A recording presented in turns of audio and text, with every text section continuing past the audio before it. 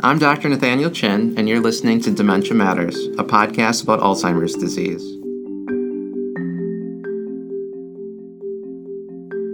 Dementia Matters is a production of the Wisconsin Alzheimer's Disease Research Center. Our goal is to educate listeners on the latest news in Alzheimer's disease research and caregiver strategies. Thanks for joining us.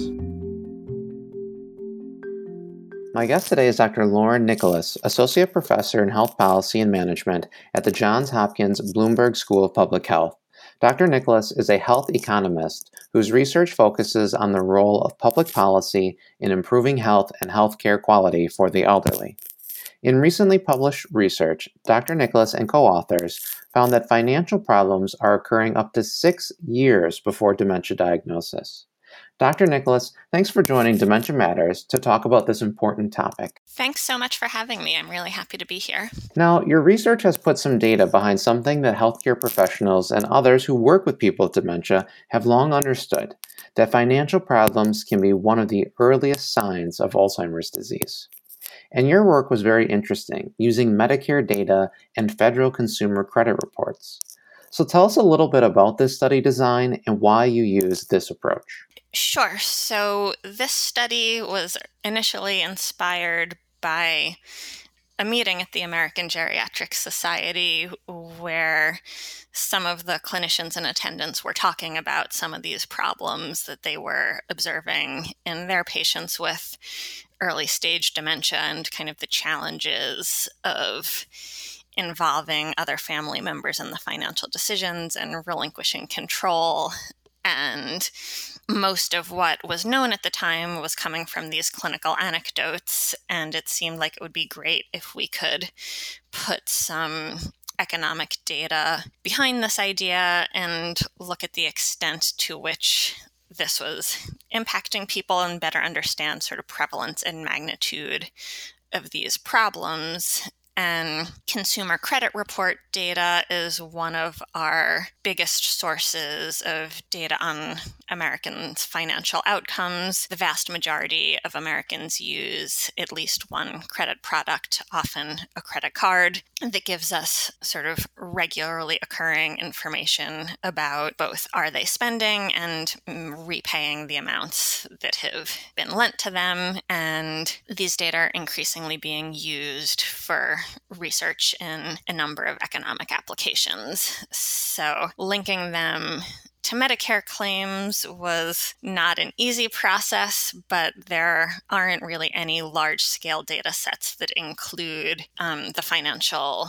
predictors and consequences of dementia that we were interested in studying, as well as a dementia diagnosis itself. And so we had to find a way to get these two very disparate but sort of linked areas to unite in one data set. And so this is a first of its kind study then, where you're linking consumer credit reports with Medicare data, in particular for a population of people who are experiencing cognitive impairment. Yes. So there have been some other studies that have linked these credit data to other health and healthcare utilization outcomes, but we're the first to do it in the dementia population.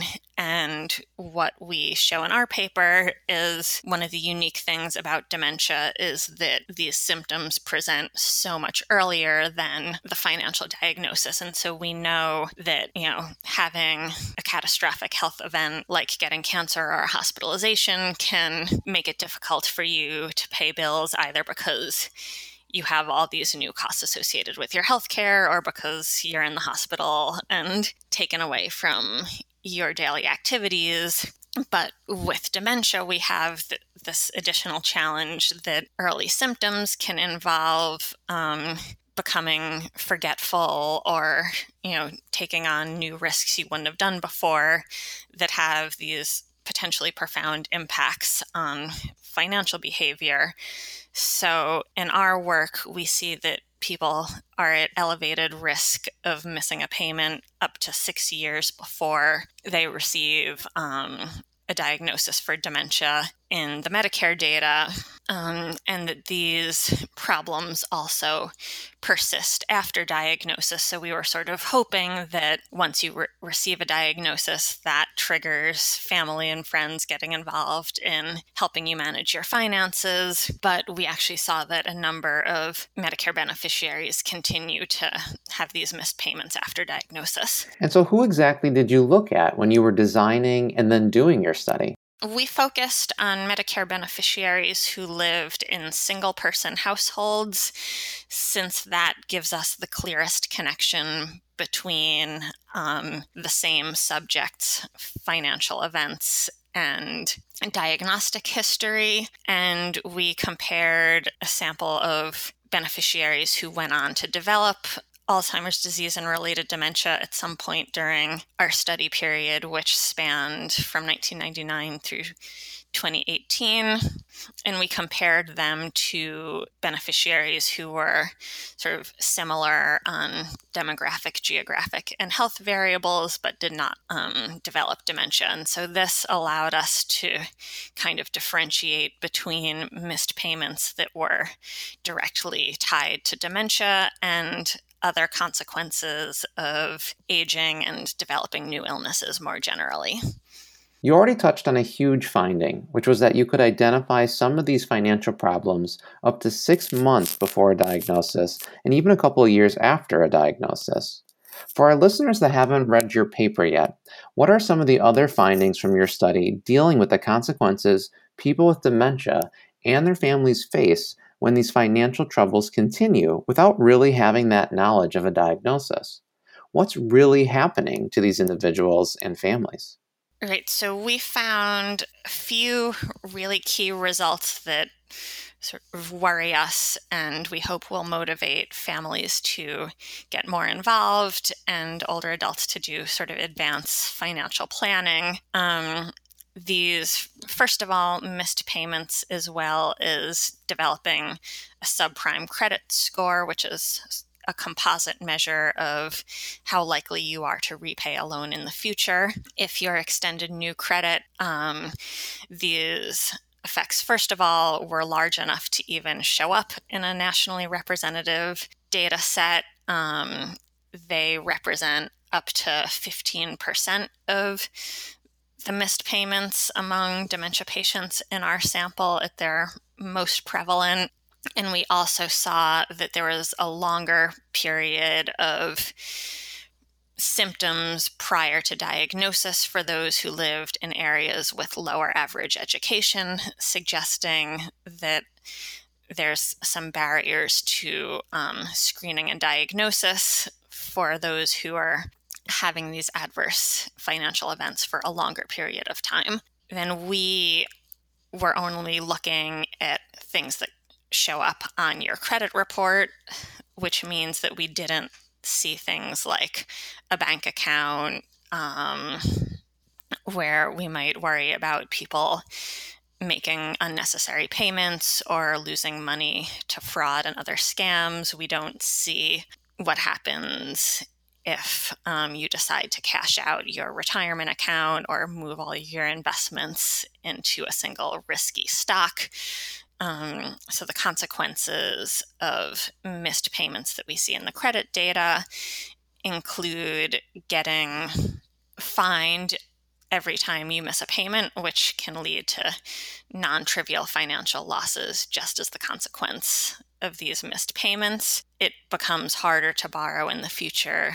If you need the money, you can lose your credit card entirely if you're continuing to not make the payments. And we suspect that these credit events sort of foreshadow lots of other financial domains that we weren't able to look at. So this could be things like losing a home or a business because you're not paying a mortgage or property taxes, and things that can just be really financially catastrophic for individuals and their families.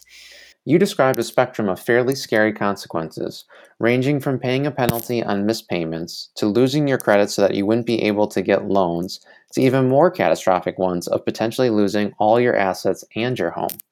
And frankly, This is a population of people who are going to need these assets more than others because we know that the cost of care for people with dementia is so high in our current healthcare system.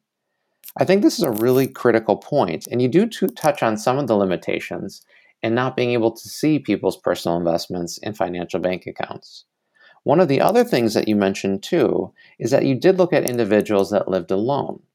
So, do you think that the impact would be different if there was another family member present in that household? We've definitely seen some evidence in work that my co-author Joanne Shu has led, where she's actually looked at what happens in households where the primary financial decision maker starts to develop cognitive impairment. And she finds that in some cases, but not all, the other spouse starts to take over responsibility for financial decision making. And so this can be protective if somebody else is able to see these early signs and step in. So we suspect that these effects might be a little bit more muted in coupled households, although we will be formally testing that in some of our future work. And that's exciting to know that you're going further with this and exploring the different scenarios in which people are living. So often in healthcare, we're confronted with this question of what's the point in diagnosing someone with a progressive disease like Alzheimer's because there is no cure. And I feel like your data and your publication is one specific answer in response to this argument. While there may not be disease-modifying therapy, there are social and/or financial benefits in identifying the disease early. And you hint at this when you say financial planning.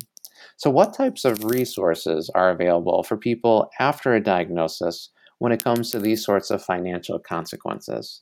There's a few ways that people can proceed. I would say, as economists, we definitely interpreted these financial benefits as a strong reason to try to diagnose earlier. And I think those who focus on the clinical and ethical sides can give a more balanced picture of some of the trade-offs. But on the financial side, there's sort of informal reliance on family members, friends, anyone that you trust to take over management of your money. There's also, I would say, a growing business in the private sector that tries to provide financial management services that will even sort of monitor your accounts and step in when it looks like you're starting to forget to make payments or things like that.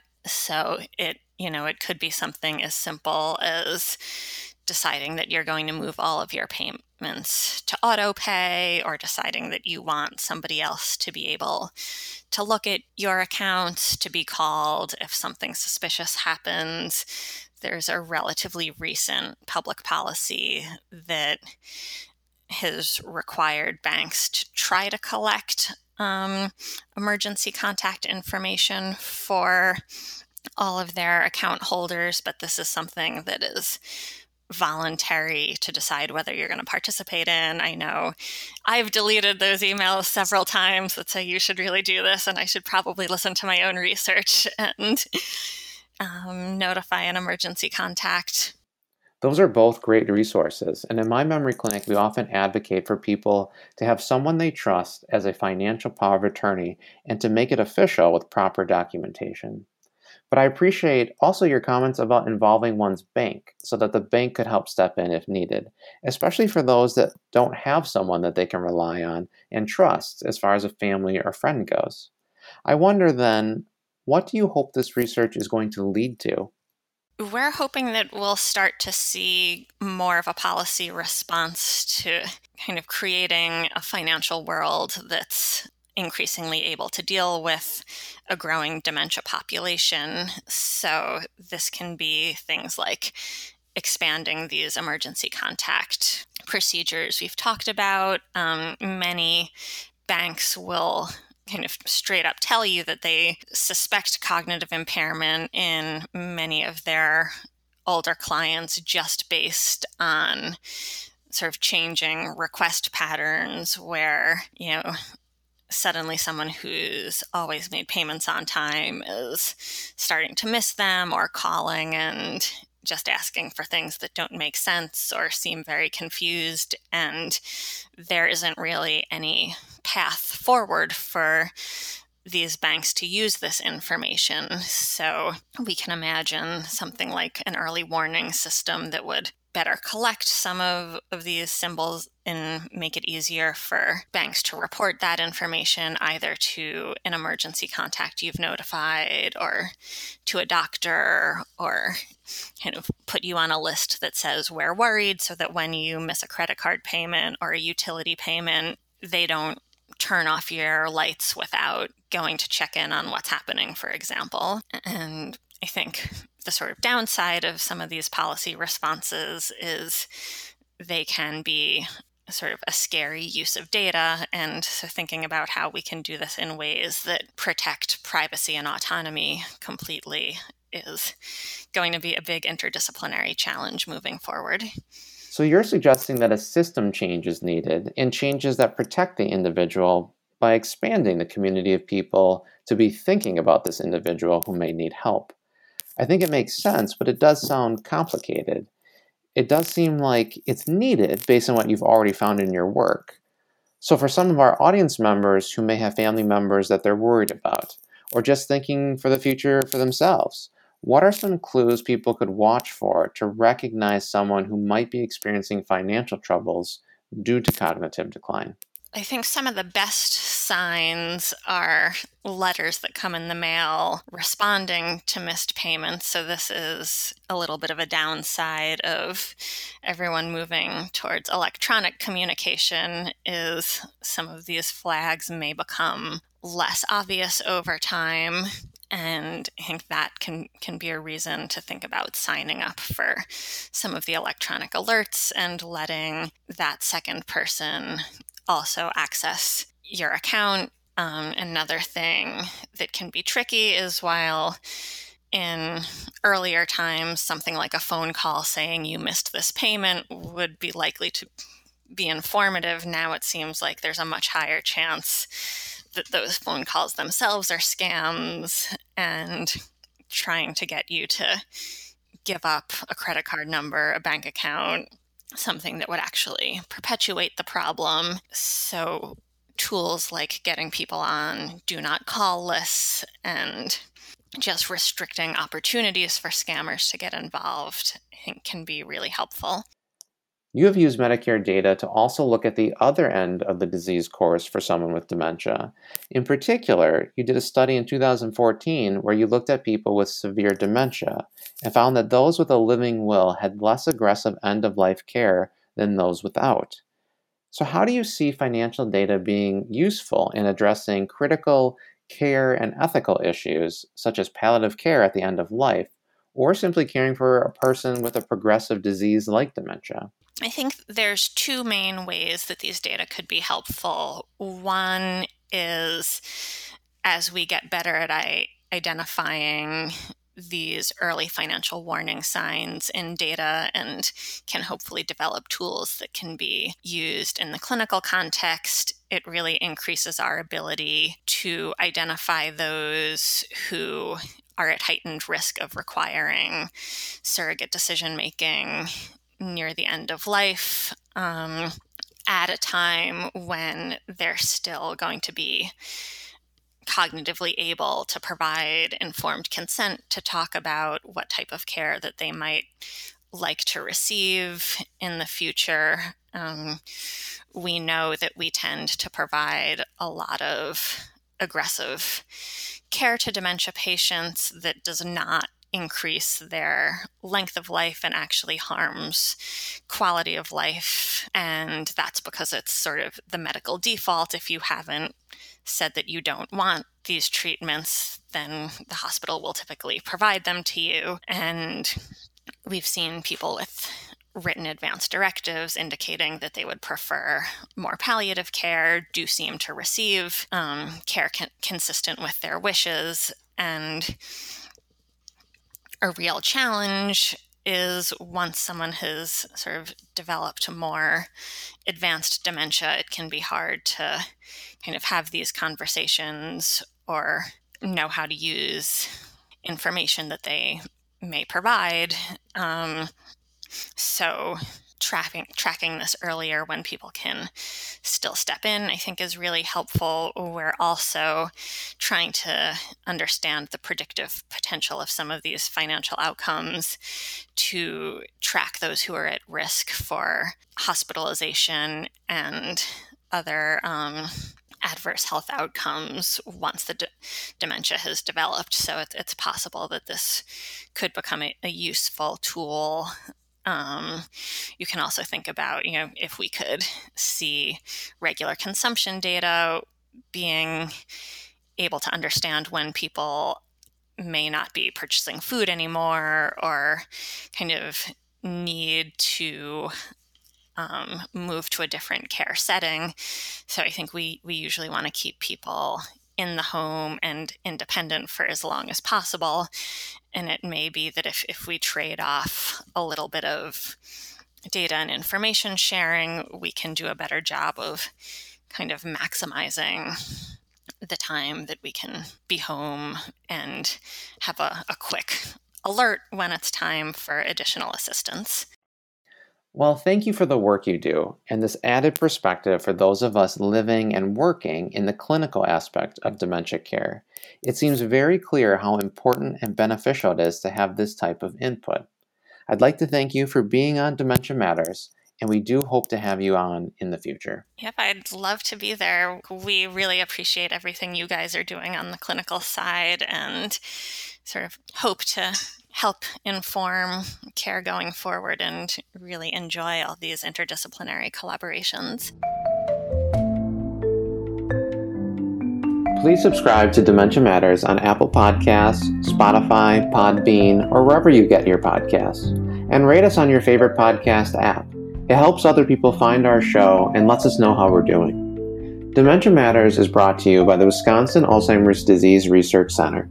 The Wisconsin Alzheimer's Disease Research Center combines academic, clinical, and research expertise from the University of Wisconsin School of Medicine and Public Health and the Geriatric Research Education and Clinical Center of the William S. Middleton Memorial Veterans Hospital in Madison, Wisconsin.